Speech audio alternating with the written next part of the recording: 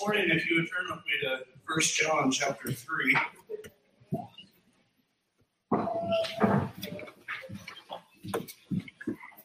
I'd like to look again this morning at verses 4 through 10. Last week we began to look at these verses. We looked specifically at verse 10 and brought the context of the rest into it. What does it mean to be a child of God, and what does it mean to be children of the devil? And so this morning we continue on in the study. Let's go to the Lord in prayer. Heavenly Father, thank you this day.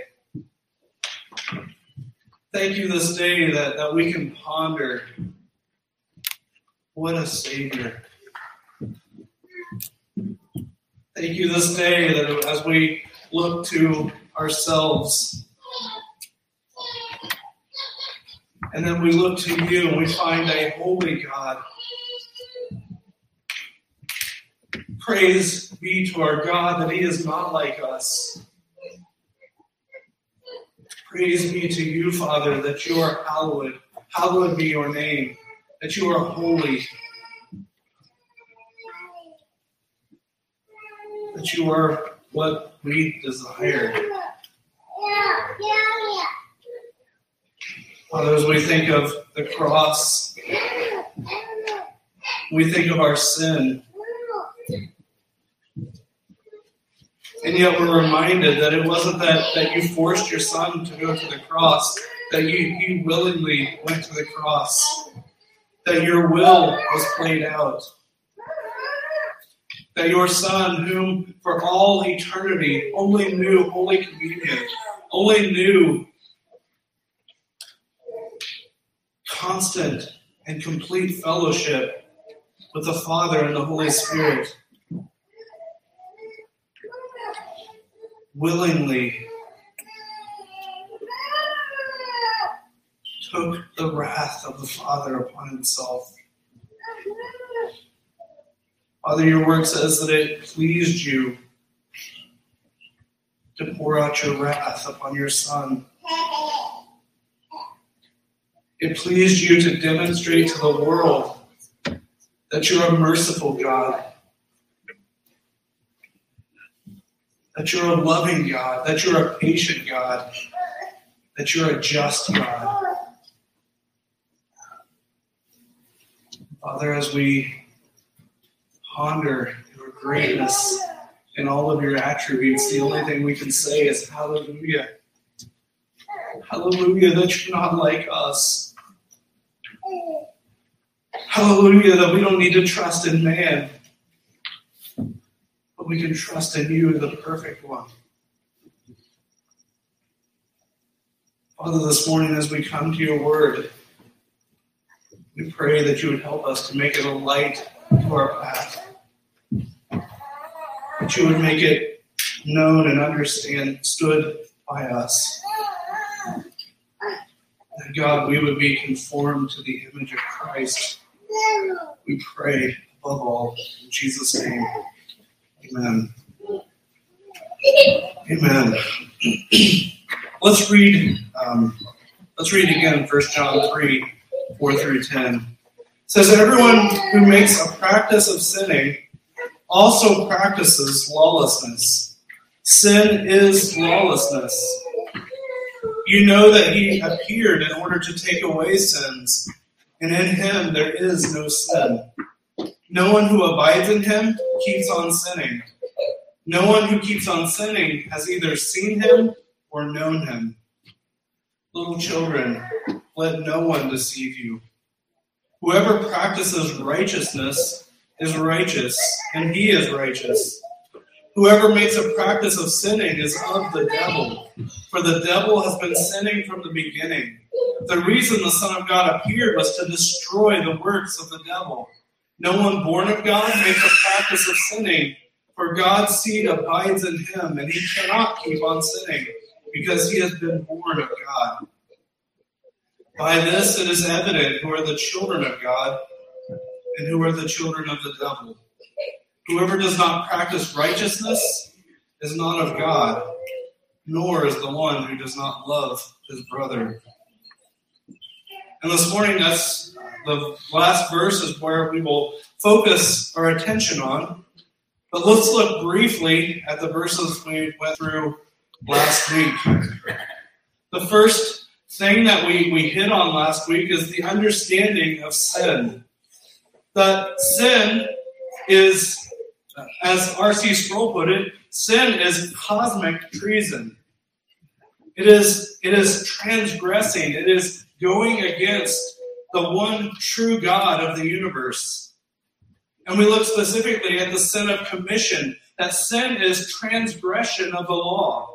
That when we break the law, when we break the Ten Commandments, we are actively sinning. It doesn't matter the magnitude of that sin. It doesn't matter if you're stealing a car or if you're stealing a pen. It's still transgression of the law. Secondly, we looked at the sin of omission. That those who maybe they aren't transgressing the law as much as others, but in what happens so often in mainstream Christianity today, maybe we are a little less on the transgressing of the law, yet the sin of omission, where we aren't practicing righteousness, where we aren't serving Christ, where we are constantly distracted with the things of the world. Therefore, church, if people are making it, it's only when there's nothing else going on. Or it's even, maybe they make it every Sunday, but that is the extent of their commitment towards the body of Christ. They actively practice the sin of omission. Because Christianity was never about showing up to a weekly service. It was all about the Father sending His Son to die upon the cross, to take the punishment in the place of all those who would come to know Him, and to make them a new creation. It's this when the Bible speaks of being born again, the new creation is illustrated in this. The previous creation, the one that was born of this earth, that was born of Adam, was a creation that lived and thrived in the world system. In fact, when we look into the world and we look at some non-Christians, and we say, well, these people aren't Christians, but they are just an upstanding citizen in their community. And their children are on the honor roll, and they never miss a day of school, and they do all these things. And yet, if they don't know Christ, it's simply that they're thriving in the world system. It's nothing beyond that. And we're tempted to look at the world system because it's the system you and I live in, and we see some who do very well at the world system, and we say, well, those are pretty good people. And it could be farther from the truth. See, the born-again believer transitions. He lives for the world system. He becomes born again, and now all of a sudden, there's a complete new nature. He is now born of the Spirit. And now he lives for God's system. Now he is sold out to Christ. Now God becomes all things. Now he begins, imperfectly as it may be, but he begins to obey the first commandment. He begins to love God with all of his heart, mind, soul, and strength. That God becomes all. Christ becomes all to him. It's not simply picking up a treasure on the path of the world system. It's to jump systems. It's to jump thought processes. It's to become a new creation with a new commander, a new Lord, as we say, and yet relatively never understand. To say Jesus is your Lord is that he is your supreme commander. And that your life is essentially laid down to please your Lord. It's the new creation. It's to be born again. Are you still living in the world system? Is that where you find your value? Are you living for Christ? This is what's being pointed out here. If you're still actively sinning, if you remember last week, the practice of sinning, it's that you're willfully sinning, that you're willfully part of the system. You're, as I said, maybe you're a politician and in essence, you must become the chief of liars. As a politician, will we be seen as successful in the world? To many, yes. How do we demonstrate it? Have Donald Trump come speak at the Elveston Church and see if he can get a bigger crowd than I can. Amen? Our world sees politicians as some of the most supremely successful people. And yet we know, and we turn on the TV, and we know without a doubt that almost all of them just have to become very good liars. And we find here in 1 John, what does he say? That if you're a Christian, you can't go on lying. You can't continue on. You can't make sin a practice. Therefore, in our world, it's very likely that if you're a genuine born-again believer, maybe God is calling you to run for office. I don't think you will do well. I love you. I'll help you. I'll pray for you. I'll walk the streets with you. But brother, you better make this about sharing the gospel, because this is probably as far as it's going to get. Amen? Why? Because I don't expect that you're going to be a good liar. That's what the world system requires. Look at John chapter 8, verses 39 through 41. I'm sorry, the projector isn't working again today. I told Malachi that this is going to be his top project for this week, so either we're going to pound that thing in, we're going to beat that thing into subjection, or we're going to replace it. John 8, 39 through 41. They answered him, Abraham is our father. Jesus said to them, if you were Abraham's children, you would be doing the works that Abraham did. But now you seek to kill me, a man who has told you the truth that I heard from God. This is not what Abraham did. You are doing the works your father did. They said to him, we are not born of sexual immorality. We have one Father, even God. And Jesus said to them, if God were your Father, you would love me, for I came from God and I am here. I came not of my own accord, but he sent me. Why do you not understand what I say? It is because you cannot bear to hear my word. You are of your father, the devil, and your will is to do your father's desires. He was a murderer from the beginning and does not stand for the truth, because there is no truth in him. When he lies, he speaks out of his own character, for he is a liar and the father of lies. Here we find Jesus confronting the religious leaders of his time. And what was the confrontation? Coming back to our scripture in 1 John 3:10, says, by this it is evident who are the children of God and who are the children of the devil. Whoever does not practice righteousness is not of God, nor is the one who does not love his brother. So if you remember last week, we listed out a few different points. The child of God loves the truth. The child of God loves the word of God. And what does it say about the Pharisees? They can't stand Jesus because he is proclaiming the truth. Secondly, today, as we come to the final point of this, what else did we just read about the Pharisees?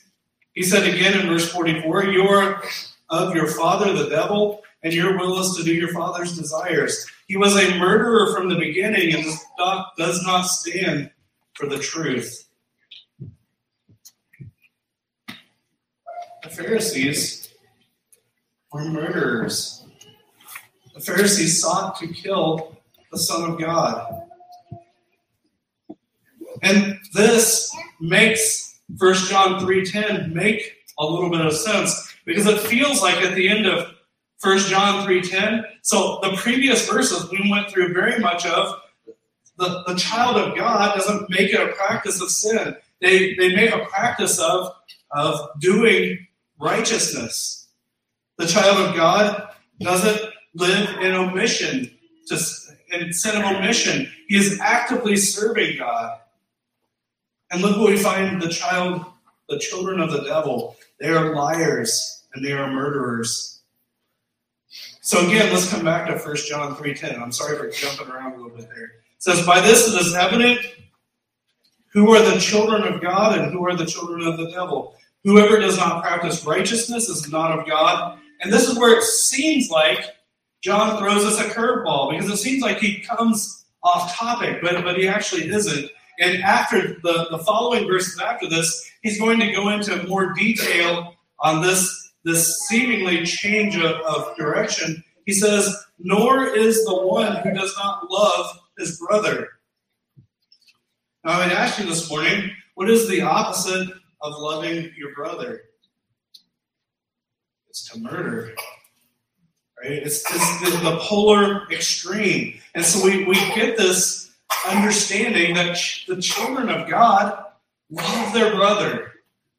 The children of the devil murder. They kill. What does the Bible say about murder? He who hates his brother is a murderer. So often when we share the gospel, people are like, well, I know I've kept some of the 10 Commandments. I've surely kept the 6th one. I've never murdered someone. And what do we reply with? Have you ever hated somebody? Because the Bible says God not only sees your deeds, he sees your thoughts. And he sees your words. And he says, he who hates his brother is a murderer. So this isn't out of context. This isn't out of character. This really isn't a curveball. It's that John is making this more complete. And in the book entitled Duties of Christian Fellowship by John Owen, the first rule that he lists for believers towards each other, he says rule number 1 is believers have a duty of affectionate, sincere, genuine love in all things towards one another. A love compared to that of Christ for the church. He continues a little later as he expounds upon this rule, and he says, the teaching of the Lord Jesus emphasizes no other virtue as highly as that of mutual, intense, affectionate love amongst his followers. Now, a little later, if you've read this book, you'll know that John Owen in his time, I think I'm guessing here, I should have put it down. I think he was in the 1680s, 90s, somewhere in that era. John, you can feel his heart ache as he says, this kind of love in the church is almost non-existent any longer in our time. And I would ask you this morning, is this kind of love what is signified, or what is the primary attribute of the church in Elveston?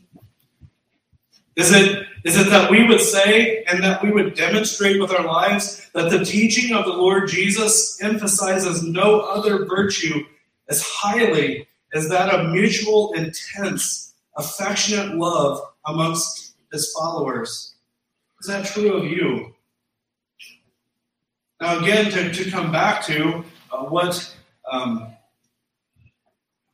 we seem to go down, we seem to have this cycle throughout all over and over in history, all the way from the Israelites, that we tend to always want to make God be something that fits our schedule. See, it's no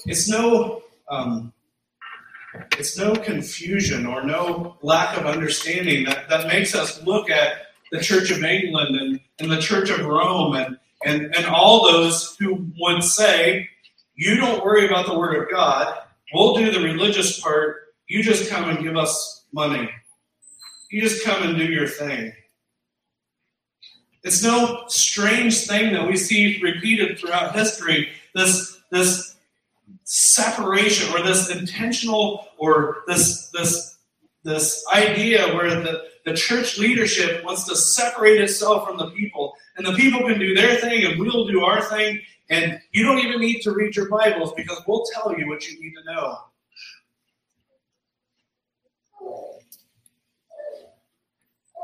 Friends, it is a destruction of God's kingdom. It is an attack of the enemy. This isn't how God designed his church.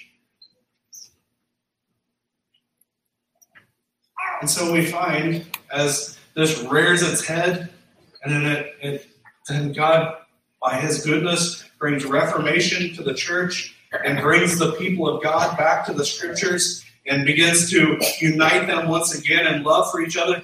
Brothers and sisters, understand this. We can't love as God has called us to love. We can't love in this manner simply by showing up on Sunday morning. The idea that Christianity is about coming to church once a week, and we live in a culture where that is almost seems impossible for many. But I would tell you this morning, it's not even the first rung of Christian fellowship. It's not even the first rung of where we are to be in Christ. You can't love as God has called you to love simply by coming to church on Sunday morning. So often I think back to just the last 2 years and the concern that I had, especially, actually it never waned, it still goes on, when we were when we started to meet online to try to protect ourselves or to try to make sense of what was going on. And immediately, not just myself, but many men whom I know, our alarms went off. If we begin to say that you can go to church online, it is you simply can't do, you would live in the sin of omission because you can't do what God has called you to do. You cannot. And in fact, this morning, and I've said it many times, going to church online is not going to church at all. It is not church. And yeah, we live in a culture where that's good enough. And it's because people are deceived into this notion that I can just do my thing and I can live just like the world. Brother and sister, John has made it very clear in this text that you can't live like the world. Let me rephrase that. You can live like the world, but it means that you're of the world. It means that you don't know Christ. And this morning, if you're comfortable in the world, if you're comfortable living like that, and if your idea of going to church is simply to watch online, and you're a strapping young man and there's no reason for you to not come to church, you're in sin, and you're in deep sin. And it's alarming of your lack of love for your brothers and sisters. You should be deeply concerned. Let me read that quote by John Owen again. The teaching of the Lord Jesus emphasizes no other virtue as highly as that of mutual, intense, affectionate love amongst his followers. Brothers and sisters, can you look around the room and honestly say that every person you look at knows that you deeply love them? Elders, you're called to this. John Owen continued and said, it is the fountain of every other discipline in the church. It's the fountain of everything else. That we can't do anything else in the church effectively if we don't love. I can't even correct my brother without laying a track record and them knowing without a shadow of a doubt that this pastor, although he's getting on me about something right now, I know that he loves me. Brother and sister, this is the love that you're called to every one of your brothers. Amen? John 13:34-35 says, Jesus says, a new commandment I give to you, that you love one another, just as I have loved you. You also are to love one another. By this, all people will know that you are my disciples, if you have love for one another. Brothers and sisters, evangelism springs forth from a love for the brothers. It is, we read this verse, that actually is a draw to the church. Casino night and all these other, I'll use a harsh word, all these other stupid things is contrary to Scripture. The Scripture tells you what to do. It doesn't say make your church like the world. It doesn't say wear the coolest t-shirts. It doesn't say wear your skinny jeans if you're a pastor. It says to love one another. This is the draw. If you're going to pour your life into evangelism, start with loving your brother. Jerry Bridges, in his book, The Gospel for Real Life, says, he explains this. He says, what does it mean to love your neighbor as yourself? He says, among other things, this would mean you cherish for your neighbors the very same love that you bear towards yourself. In your dealings with them, you never show selfishness, irritability, peevishness, or indifference. You take a genuine interest in their welfare and seek to promote their interests, honor, and well-being. You never regard them with a feeling of prideful superiority, nor do you ever talk about their feelings. You never resent any wrongs they do to you, but instead, you're always ready to forgive. And you always treat them as you would have them to treat you. To paraphrase 1 Corinthians 13, 4-5, you are always patient and kind, never envious or boastful, never proud or rude, never self-seeking. You are not easily angered, and you keep no record, even in your mind, of wrongs done to you. Do you love your brothers and sisters in this way? Now understand, and Jerry Bridges would understand this well, when he speaks of we never talk about past failings, that means past failings that you've repented of. Correct? It's also held in context with the rest of Scripture. If you're actively in sin, to love my brother is to go to him. Amen? Romans 13:8 says, owe no one anything except to love each other, for the one who loves another has fulfilled the law. 1 Thessalonians 4:9, now concerning brotherly love, you have no need for anyone to write to you, for you yourselves have been taught by God to love one another. You ask, well, how have I been taught by God? You've been taught by Jesus Christ. Brothers and sisters, we have nothing to offer God.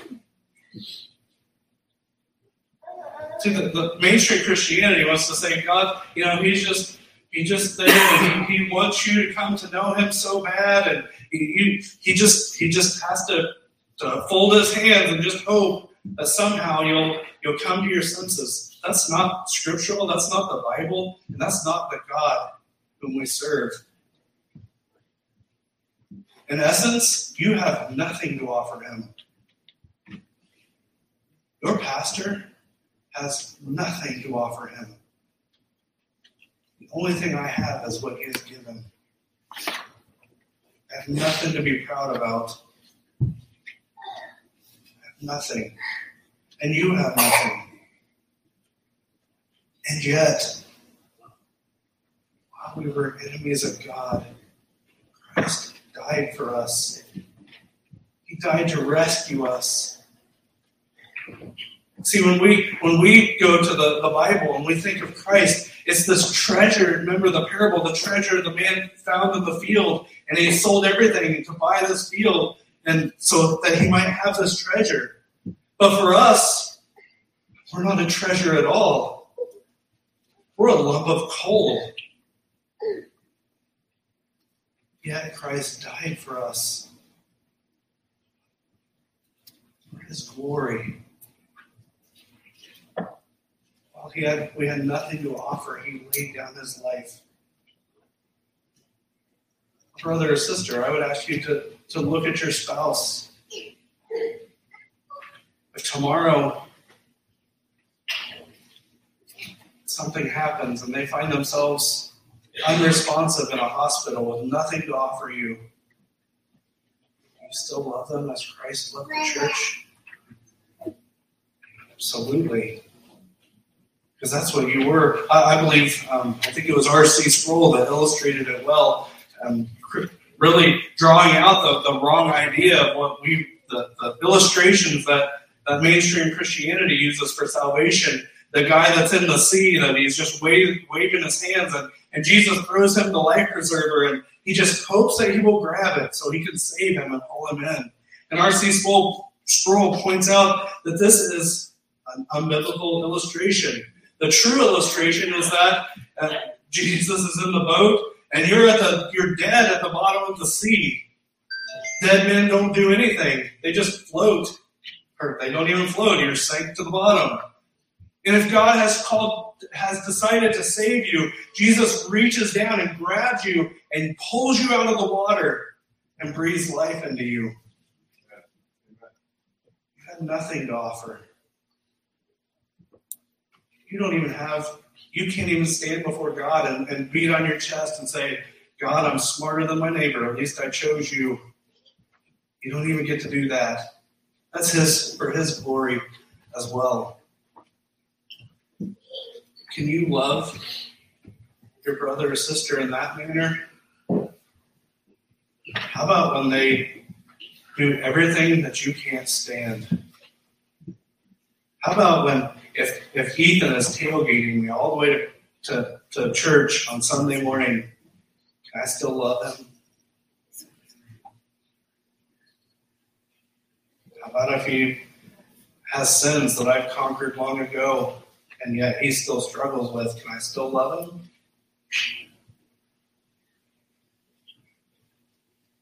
I still love it. We're called to. Now, understand, I'm not saying that love ignores sin, but I am saying it bears with it. The Bible instructs us to bear with one another. And that bearing with has this understanding. I preach on homeschooling a lot because I think I'm pleading for your kids' lives, to be honest, to be completely honest. I think I'm pleading for their lives. But you know what? When my kids went to the public school, I didn't know any better. We took Malachi out because they did something that offended me. I said, you're not going to stand up for my kid, then he's going to stay home. I believed so many bad things about Scripture. I've come to the realization of so many things that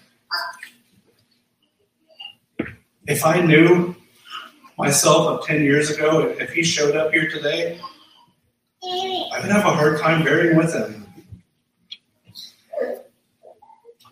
But I know where God has brought me in 10 years. And I know that I better bear with him. As the Bible says, if I cause him to sin, it's better that I have a millstone hung around my neck. It doesn't mean that I don't confront. It doesn't mean that I don't disciple. But it means in that process, I love him deeply. And when he wants to sing songs that I don't like, I say, well, brother, I love you. I'm not a fan of that song. Just pick a different one. And sometimes it's like, I don't really like that song, but it's not terrible, so I guess.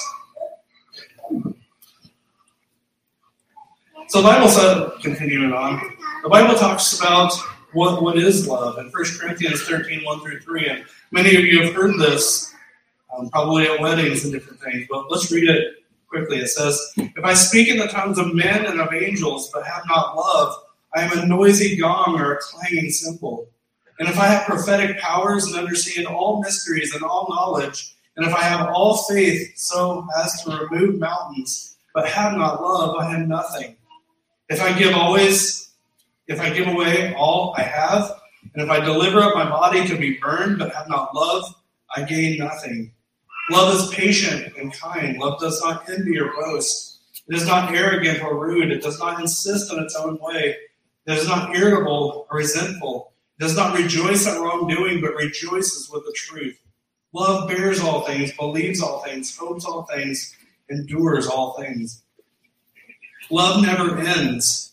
As for the prophecies, they will pass away. As for tongues, they will cease. As for knowledge, it will pass away. For we know in part, and we prophesy in part.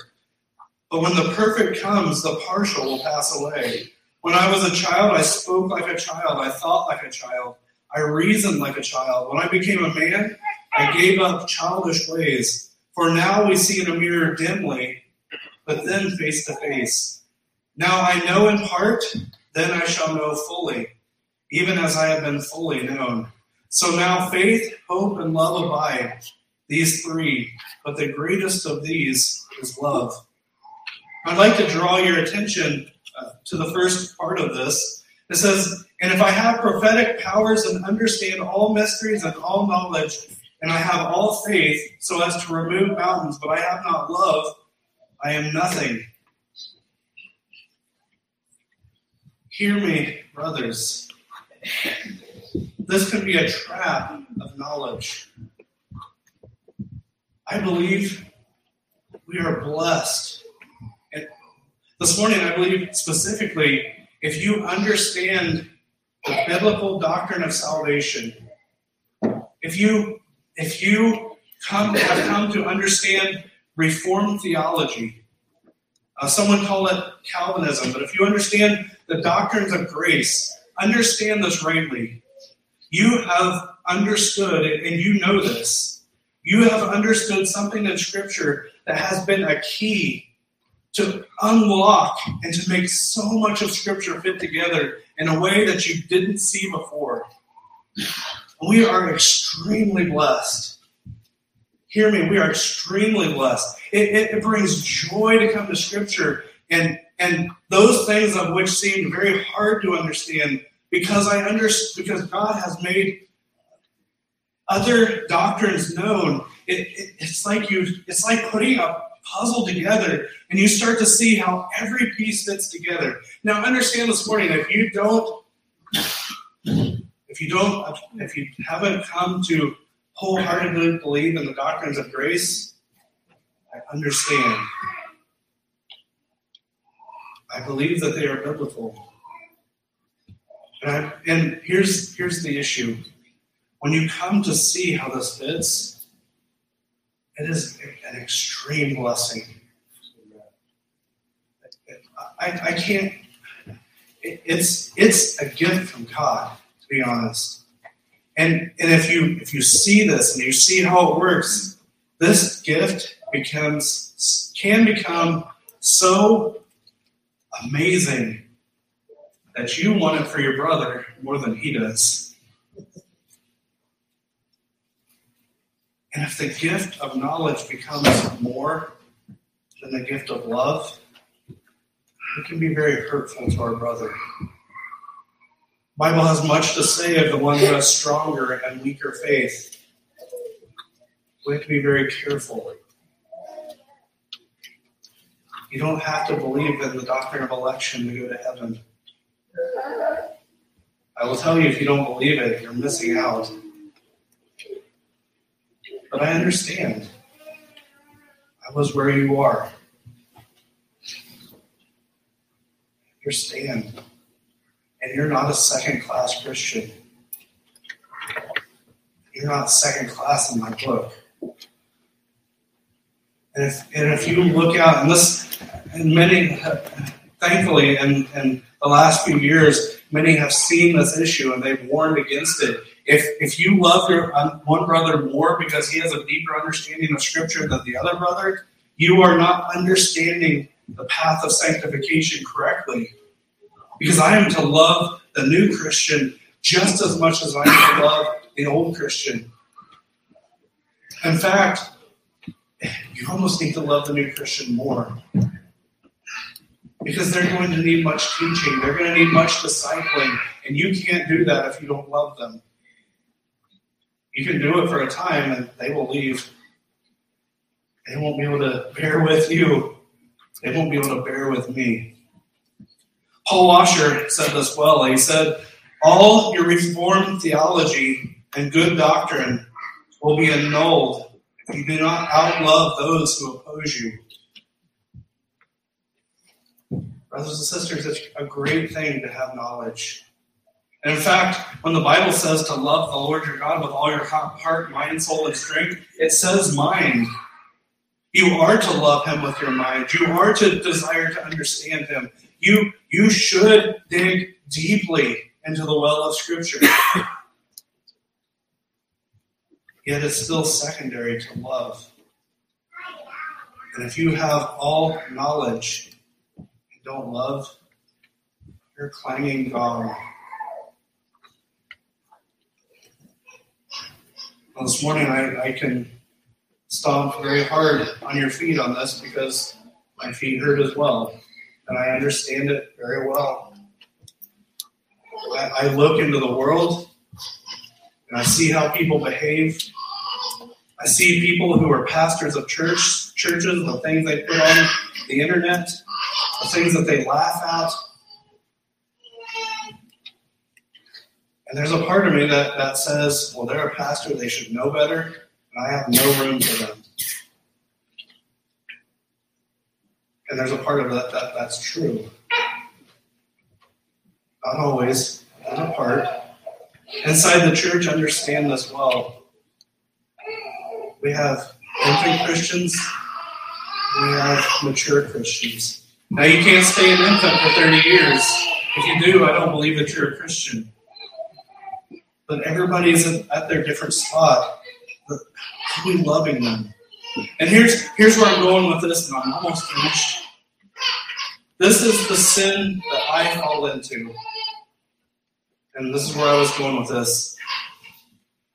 I know in 1 John 3:10 it says, nor is the one who does not, let me read it all. By this it is evident who are the children of God and who are the children of the devil. Whoever does not practice righteousness is not of God, nor is the one who does not love his brother. And can I tell you what goes on in this flesh, in this wicked heart? I'm going to bear my flesh before you. You know what it says? It says, well, I'm supposed to love my brother. But God, who's my brother?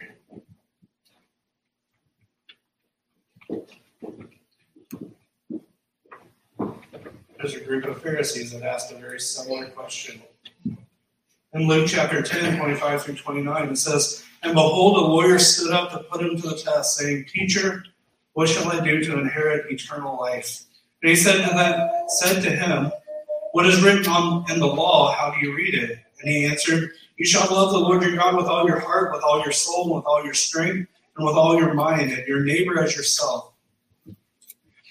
And he said this to him, you have answered correctly. Do this and you will live.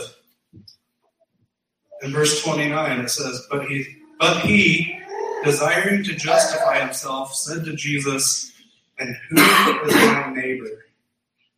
Jesus, you can't just put a blanket statement out there and say, I have to love my neighbor. Because who's my neighbor? It's surely not the Samaritan dog. It's surely not the guy from the neighboring town whom he stinks.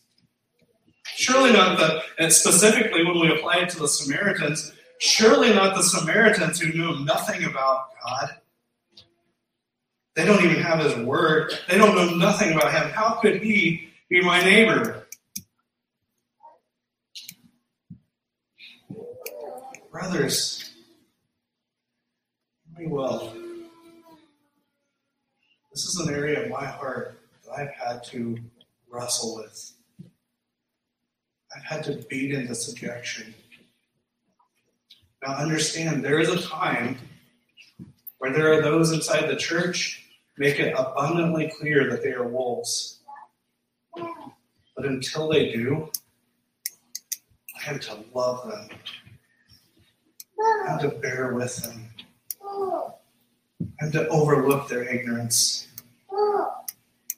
Not to sweep it all under the carpet, that's not what I'm saying. But hear me. Someone claims to be a brother, and they have maybe they just came to know Christ, and they have all kinds of rough edges. And those rough edges scratch me every time I talk to them. But they're on the right path.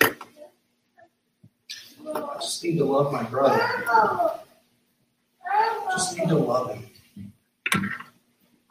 There isn't a person in this room, including myself.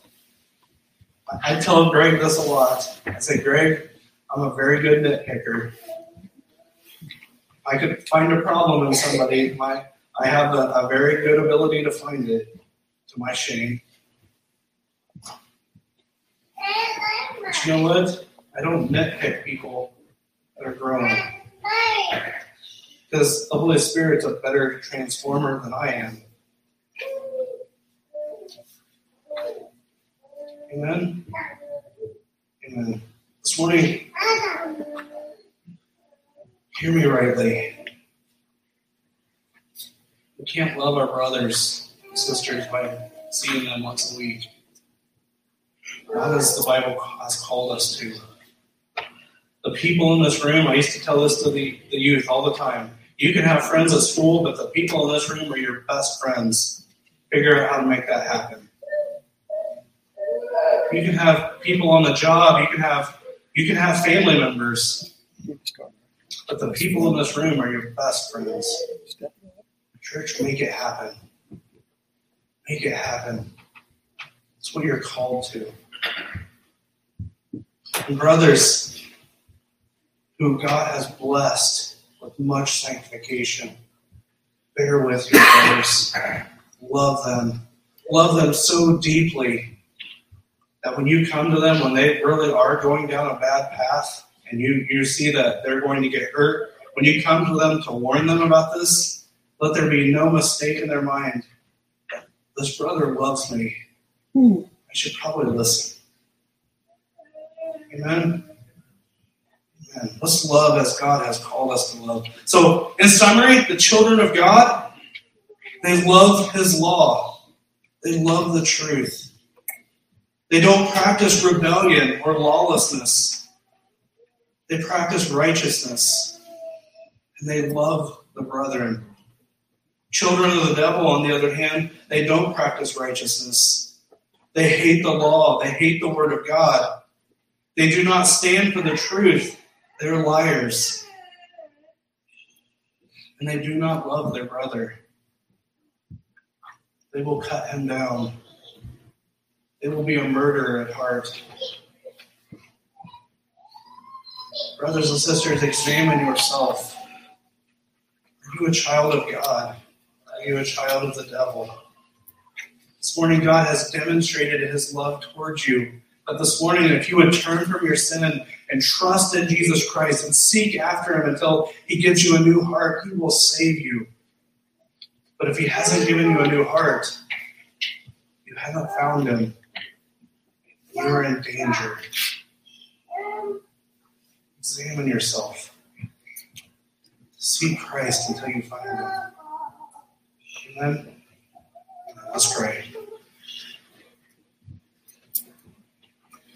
Heavenly Father, thank you for your word. Father, thank you that every time I come to it, Father, I'm encouraged, and also, Father, I'm convicted. Father, help us, Father, to practice the one another's rightly. Help us, Father, not well up in pride as my heart so often wants to well up in pride at the knowledge that you have revealed, that I begin to not love as I should. Father, help us to make love be a fountain of which every other discipline comes forth. Father, let us, as we talked about on Wednesday, Father, let us wake up every morning and preach the gospel to ourselves. Let us realign our thinking that we once again realize is that it's of nothing we deserve. But you have had much grace towards us, much patience towards us. And let us love our neighbor in that way, that, Father, your name would be glorified, that your word would go forth, that people would see the love between the brothers. And they would see that maybe their neighbor doesn't live like they do. Maybe their neighbor, hopefully so, maybe their neighbor is really salt and they're different. They're not like the world and they're strange. But they can't deny that my neighbor doesn't love me. Father, help each of us in this area. Father, help me, Father, to be able to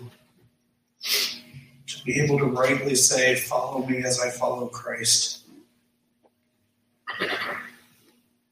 Father, break my flesh. Father, do what it takes. That I might glorify you the way I live. Father, as your church, again, do what it takes. Break us until we serve you rightly. Break us until we glorify your name. Father, draw us in this brokenness to you and to each other. That we might live out Scripture before the world. Father, help us, we pray, in Jesus' name. Amen.